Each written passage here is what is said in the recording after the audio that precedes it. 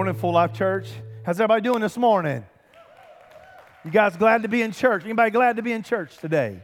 Man, it's been a powerful time of worship already. I want to thank you. Those of you that are here for the first time, we hope you felt right at home already. I've got to meet some of you, and it was a pleasure meeting you. And so it's just an honor for you to be here today. Can you guys do me a favor? Can you help us welcome our online audience? We want to thank you for tuning in today. Those of you that are watching us online, we know that you've already experienced the presence of God in your place like we have in the room. So it's a great day. Anybody glad for sunshine? Man, I'm so glad to see that. What's that yellow ball up in the sky, you know? It's been so amazing just the last couple of days just to enjoy being outdoors. And I just love just seeing what God, how the master artist at work, amen? God is so good. And so we're starting a new series today called Jesus Is. And here's the reason we're doing it now. The timing is always intentional. How many of you know what's coming up in about 6 weeks? You guys know what Easter is, right? Everybody knows Easter. What a powerful moment we have. I call it an opportunity for all of us as followers of Jesus who call Full Life Church home to really focus our attention on people who are far from God. Does anybody else have a burden for people who are far from God? The rest of you don't have a burden for people who are far from God? Folks, we're talking about serious business here. We're talking about heaven, hell stuff. And I get it. No, okay, Pastor, way to put a damper on the service. But folks, this is the reality, folks. There are people that you rub shoulders with in and day out. If they were to die today, they would not go to heaven. Let that sink for a second. Folks, I didn't do that to make you feel bad. I do it to inspire you and to realize, you need to realize this, that the message that you carry, that Jesus came, lived a sinless life, died a cruel death on the cross, and walked out of the tomb, is the most powerful and transformational message on the planet. Amen. And so when you feel burdened down with life's worries and cares, be reminded that the same God who walked out of the tomb is in control. Amen. So this Jesus Is series that we're starting today is all about you and I, first of all, having a revelation of who Jesus is. Understanding who He is and why He came. Folks, He changed the course of history with that one event. Amen? And so we're going to talk about that the next few weeks. We're going to talk about this idea of Jesus Is. And here's the idea behind it. It's not so much about a head knowledge, because many of you have been in church for a long time. You probably have heard a lot of messages about Jesus, probably more than you could even count. And so it's not my desire to fill you with more information, right? No, what we want transformation. We want it to go from here to here. Amen. And that's exactly what the gospel is. That's the reason Christ came, was to transform you from the inside out so you're no longer the same person that you used to be. Here's how I know it. Here's what Jesus said in John chapter 15. Here's what He said. Now everybody say eternal life. That you what? Know who? Well, know God and Jesus Christ. So this is a part of a prayer that Jesus is praying to His Father about us, right? About you and I who are followers of Jesus. And what's His prayer for you? That you know Him. And this word know, it's not an informational term. It's a relational term. As a matter of fact, it's a very intimate term. It's the exact same word in the original language that when a man and a wife, they go together. If you understand what I'm saying. It's a very intimate term. And so what's the idea? Jesus wants you to know Him, not just know Him. Does that make sense? And so this whole series is all about that you will know your Savior and your Master, your Lord Jesus Christ. And the truth is, if we know Him better, whatever society says about Him, whatever people say about Him, we know because we've experienced His presence. We've experienced the life-changing presence of Jesus. And we know what the Scripture says. The Scripture says that I've come that you might have life and have it to the full. Because when you know Jesus, you have full life. Amen. So I want to start with a story out of the New Testament. Jesus is taking his disciples to a very dark place. It's called Caesarea Philippi. This is where pagan worship is like king, right? And so in this backdrop of such darkness, of all kinds of evil going on, he asked these questions of his disciples, okay? So I want to pick up there, Matthew chapter 16. I want you to watch what he says. When Jesus came to the region of Caesarea Philippi, he asked his disciples one question, all right? It's the first question. Who do people say the Son of Man is? Here's their answer. They replied, some say John the Baptist, others Elijah, and still others Jeremiah or one of the prophets. And then he asked the second question. Watch this. But what about you? Who do you say I am? And Peter, you guys know who Peter is, right? Watch what he says. Simon Peter answered, definitely, clearly, you are the Messiah, the Son of the living God. And then he says, next verse, Jesus replied, blessed are you, Simon, son of Jonah, for this was not revealed to you by flesh and blood, but by my Father in heaven. And I tell you that you are Peter, and on this rock I will build my church, and the gates of Hades will not overcome it. So folks, as we're talking about this idea of who Jesus is, there's two questions. Who do people say he is? You've heard some things, right? Oh, he's a good prophet. He was a good teacher, but he wasn't God. Anybody heard that?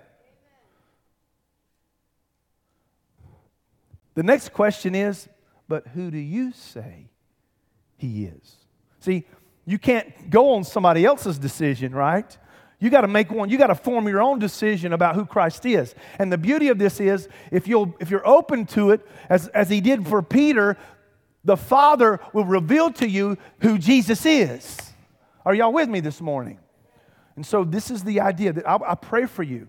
My prayer for you is that you get this revelation of who Christ is. That it's not just, hey, I know what the Scripture says about him, but no, I've experienced his presence. I've experienced the life change that come from placing my faith in his finished work, and I'm never the same. Does anybody have that testimony in here? That you're not the same since you've experienced Christ? This is the reason why the next few weeks we're going to talk about who Jesus is. That's the why. So now what I want to do is I want you to go with me to 1 Corinthians chapter 2 and verse 1 and 2. Here's another thing I want you to consider. You'll remember, friends, that when I first came to you, this is Paul talking, in God's sheer genius, I didn't try to impress you with polished speeches and the latest philosophy. I deliberately kept it what? Plain and simple first. Here's the first thing. Jesus and who he is.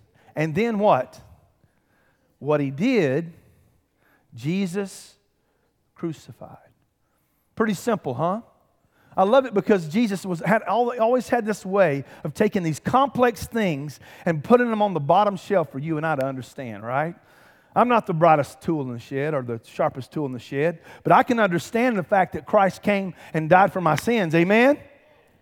And so this is the whole gist of this, is that we want to understand who he is and why he came. So let's take a look at, if you're taking notes, I want you to look at me, with me. First of all, you got to understand that the Gospels, Matthew, Mark, Luke, and John, testify of this truth that Jesus is God. You want to look with me? John chapter 20, verse 31. This is John. Remember, John is one of the 12 disciples. He's one of the original 12. And he was one of, actually, we'll say this, he's actually part of Jesus' inner circle of 3.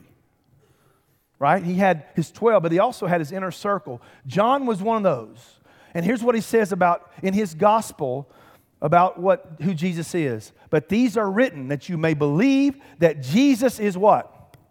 The Messiah, the Son of God, and that by believing you may have life in His name. Now you notice He didn't just say that by belief you may just believe. What does He say? He takes it a step further and says that you may have life in His name. John was saying, here's the whole gospel that I've written. Here's the thesis behind the Gospel of John, that you believe that Jesus Christ is the Son of God. But not only will you believe it, but it'll transform you and give you full life. Does that make sense?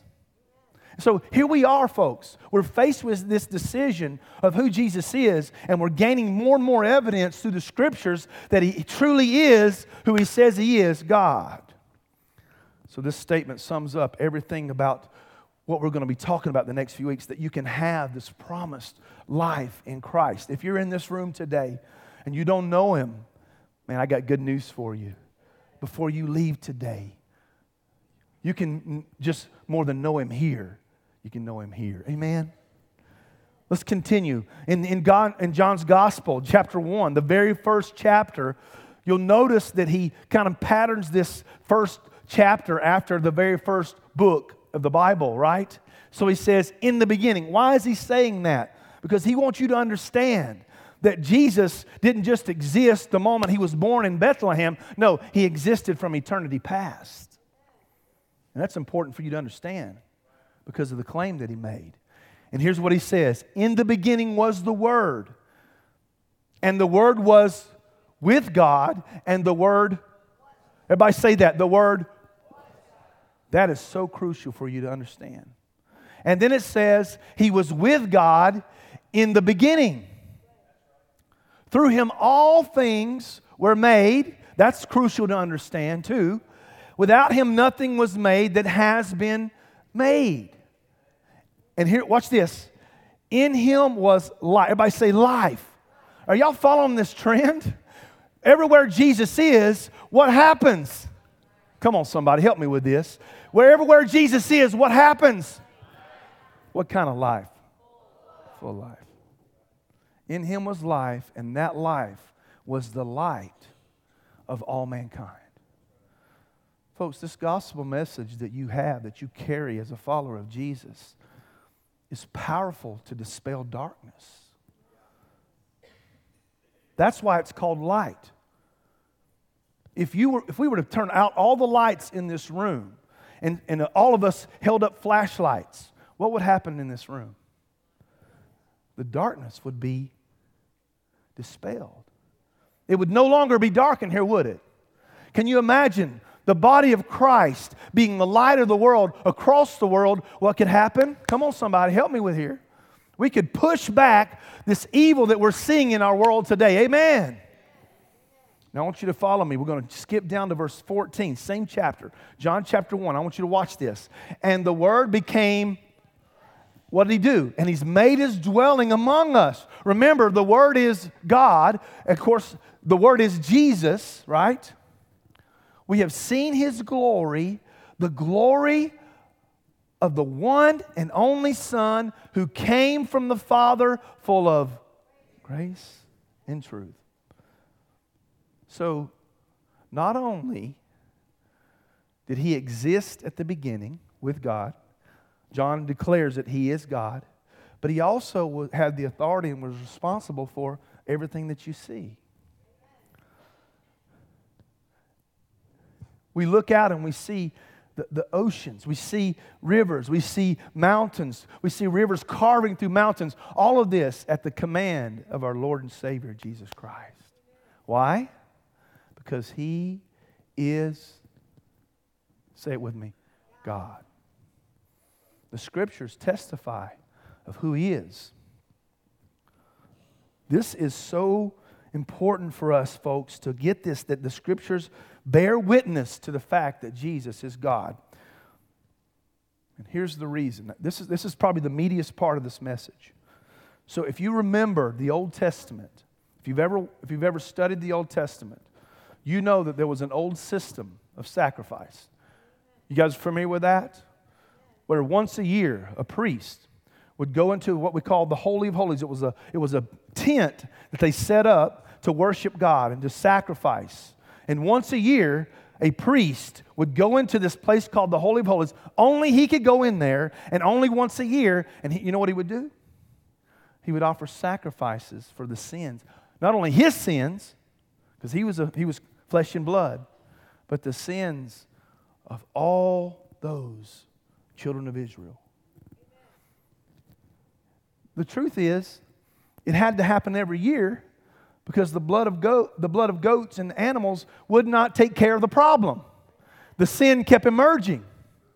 But folks, something happened.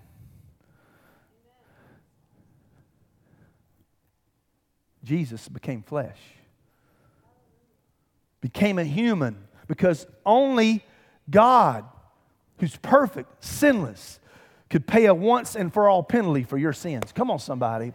Because you remember, the lamb had to be spotless. It had to be perfect. It couldn't have any defect, folks. The only way that you and I could get our sins forgiven from now and eternity is that a perfect sacrifice be made. Guess what? God said, I'll take it for you. I'll put on flesh. I'll die on the cross. I'll walk out of the tomb so you and I could have freedom this morning. Amen. Are you following this? So there's no other way. There's no other way this could have happened. Jesus had to be God in the flesh so he could pay that penalty for you, so he could be that lamb for you. Anybody thankful for that this morning? This is why, folks, Jesus can't be just a good prophet, just a good teacher. He had to be the incarnation of God on the earth so he could pay that penalty. And the scriptures bear witness, because here's what John the Baptist, Jesus' first cousin, said. John chapter 1 verse 29 says, the next day John saw Jesus coming toward him and said, everybody read this with me, look, the Lamb of God who takes away the what? The sin in the world. Is anybody glad for that? Can we give him praise this morning? He is the Lamb of God who takes away the sin of the world. Boy, this is crucial. Remember the question, who do men say that I am? But the most important one is, who do you say I am? So the scriptures bear witness that he is God. Can you acknowledge today, folks, that Jesus can and does have the power to take away your sin? Here's the second thing if you're taking notes. Folks, you would expect God to be able to heal the sick, right? To raise the dead. If he truly is God, wouldn't you expect that? He has all power. Wouldn't you expect that he could control the elements?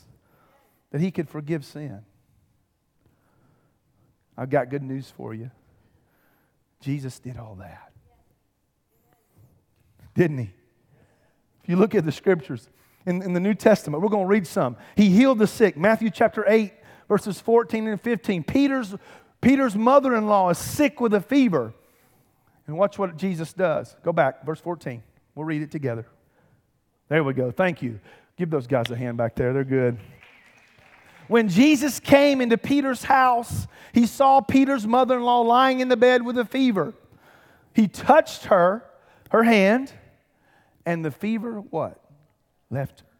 And she got up and began to wait on him. Folks, that's just one story of many in the New Testament where Jesus spoke or touched somebody and they were instantly made whole. Would you expect God to be able to heal the sick? Is Jesus God? Check the box. You guys that are list and checkers, can y'all check the box with me? Y'all with me? Come on, somebody. Here's the second one. Would you expect Jesus to be able to raise the dead if he's God? Mark chapter 5, verse 40. You guys probably have heard this story. Jairus' daughter is sick. They go to Jesus and say, hey, this man's daughter is sick, and he didn't get there right away, and so what happens is she ends up dying. Watch this. And then he goes. But they laughed at him. Why? Because he had said, look, she's asleep. They're like, she's not asleep, she's dead. Watch this. After he put them all out, he took the child's father and mother and the disciples who were with him and went in where the child was. He took her by the hand and said to her, Talitha cum, which means, little girl, I say to you, get up immediately. Everybody say immediately. The girl stood up and began to walk around. She was 12 years old. At this, they were completely astonished. Can you put yourself in that room? How many of you would have been astonished?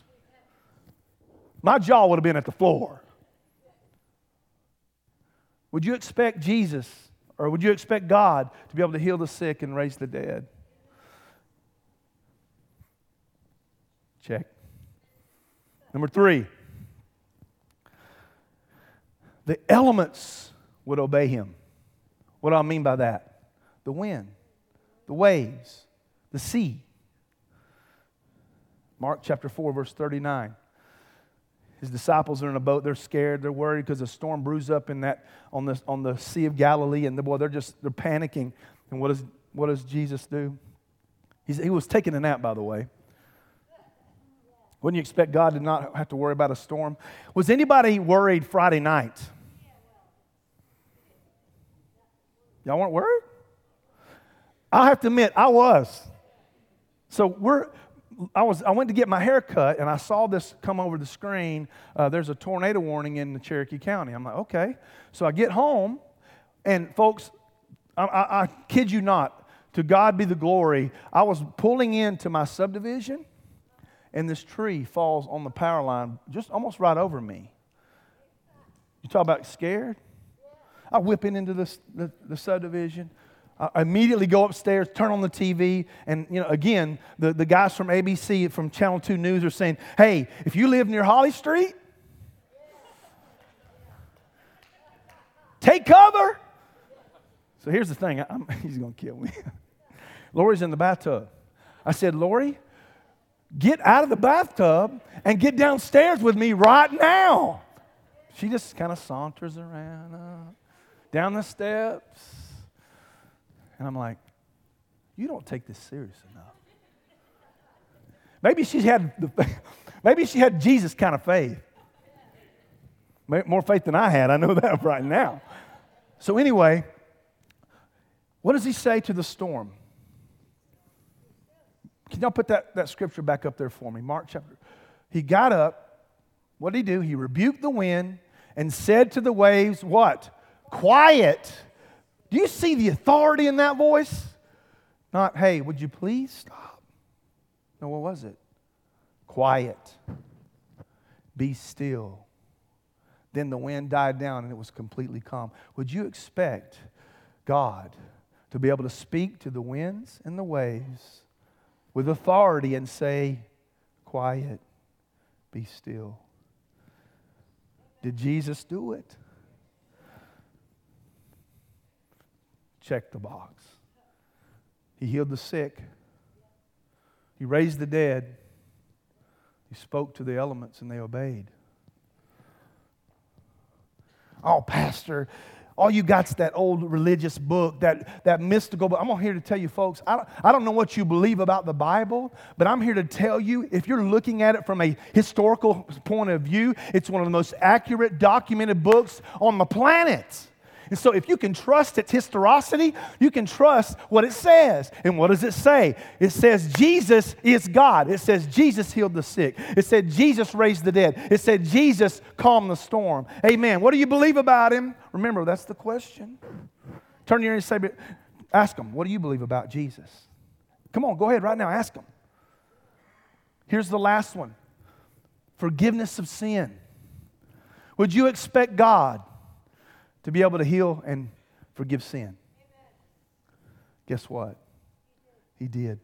Let's read it together. Matthew chapter 9, verse 2. And then I'm going to show you a clip from this story out of The Chosen. We're going to watch this just a second. So men brought him to a paralyzed man lying on a mat. When Jesus saw their faith, he said to the man, take heart, son. What does he say? Is that interesting that he says, he doesn't say you're healed? What does he say? He's making a statement, folks. loud and clear, before I heal this guy, you need to know who I am. Come on, somebody. And then he says, at this, some of the teachers of the law said to themselves, this fellow is blaspheming. Why? Because they knew in their heart, they've been taught all their lives, who could forgive sin? Only God could forgive sin. And yet this man is forgiving sin. I love this, knowing their thoughts.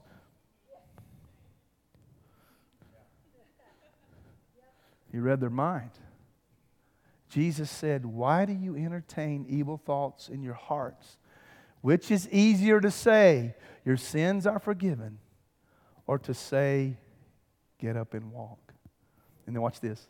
But I want you to know that the Son of Man has, everybody say authority, to forgive sins. So he said to the paralyzed man, get up, take your mat, and go home. Watch this video. Jesus of Nazareth,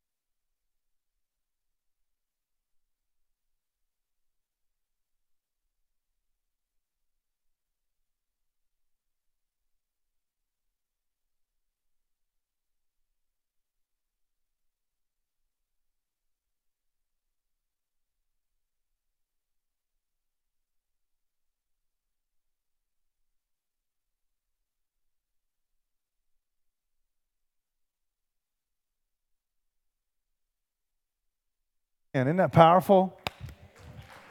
So, He healed the sick, right? He raised the dead.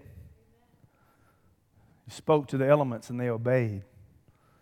He forgave sin. Who do you say He is this morning? Is He the Christ, the Son of the living God?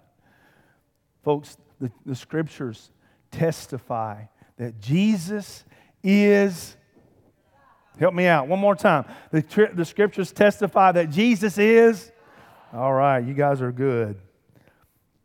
The third thing here, Jesus Himself claimed to be God, right? John 8, chapter 8, verse 58 and 59. Verily, truly, I tell you, Jesus answered before Abraham was born. Everybody say it. I am. Verse 59. At this, they picked up stones to stone Him, but Jesus hid Himself, slipping away from the temple grounds. Now, did Jesus come right out and say, I am God? No. But everybody around there understood when He said that phrase, I am. Because their minds wander back to a desert and an experience with Moses and a burning bush. And Moses asked God, who is it that's going to send me? And He said, tell them, I am that I am will send you. So they knew beyond the shadow of a doubt that Jesus was claiming to be God by that one statement. Why do you think they picked up stones? They were accusing Him of blasphemy, of claiming to be equal with God. So the evidence is there, folks. I could go numerous passages just in the book of John. Every time Jesus said, I am, He's telling the world, I am God. So here's what C.S. Lewis said about Jesus. A man who was merely a man and said the sort of things Jesus said wouldn't be a great moral teacher. He'd either be a lunatic on the level with a man who says he's a poached egg, or else he'd be the devil of hell. You must make your choice. Either this man was and is the Son of God, or else a madman or something worse. And then he goes on to say this, same guy.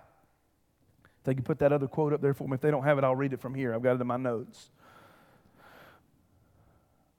You must make your choice.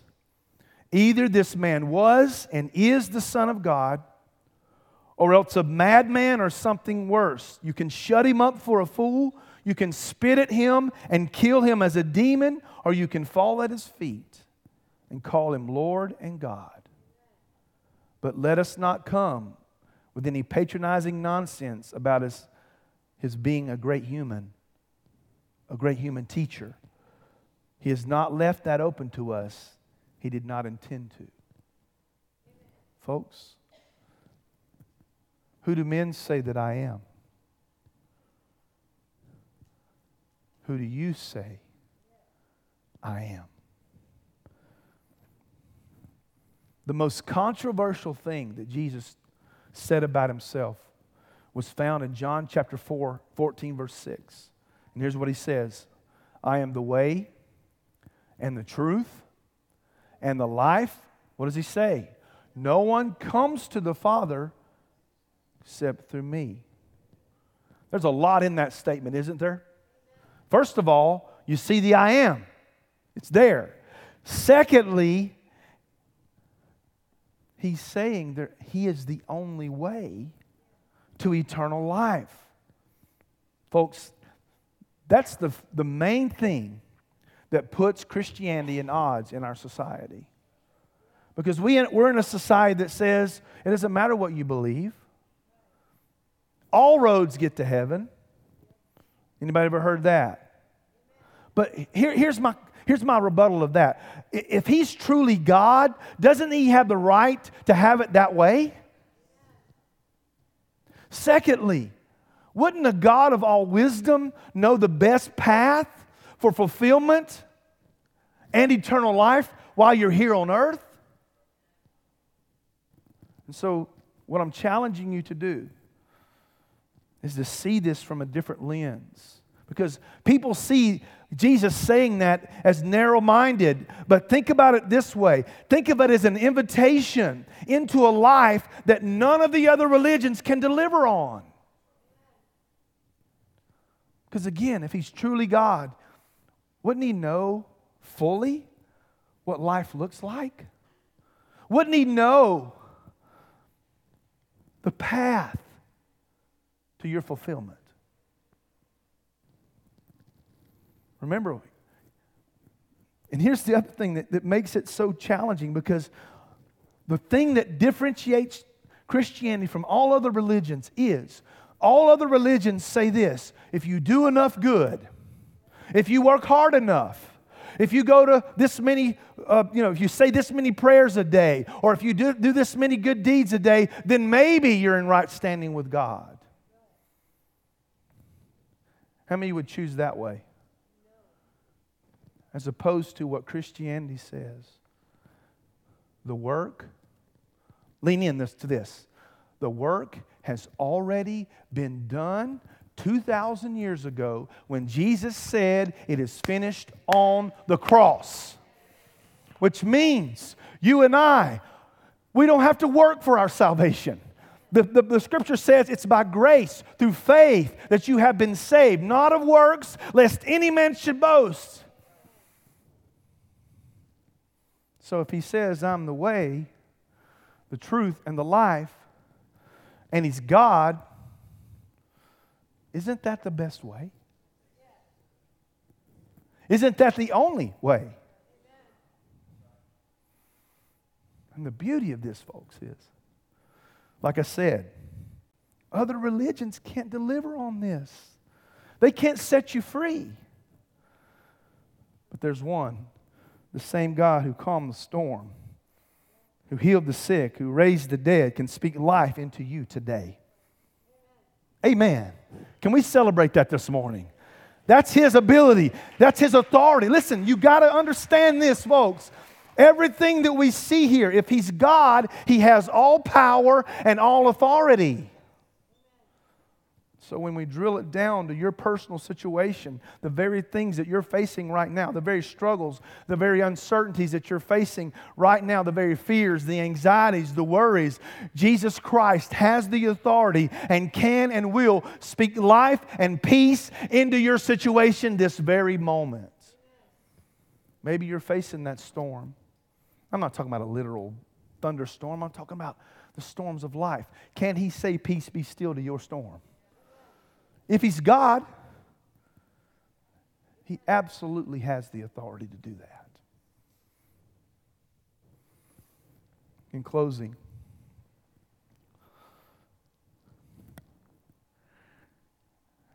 we have this same set of questions set before us that was set before Peter and the disciples at Caesarea Philippi. The same set of questions that C.S. Lewis said, right? Make your choice. Who do men say that I am? And then, who do you say I am?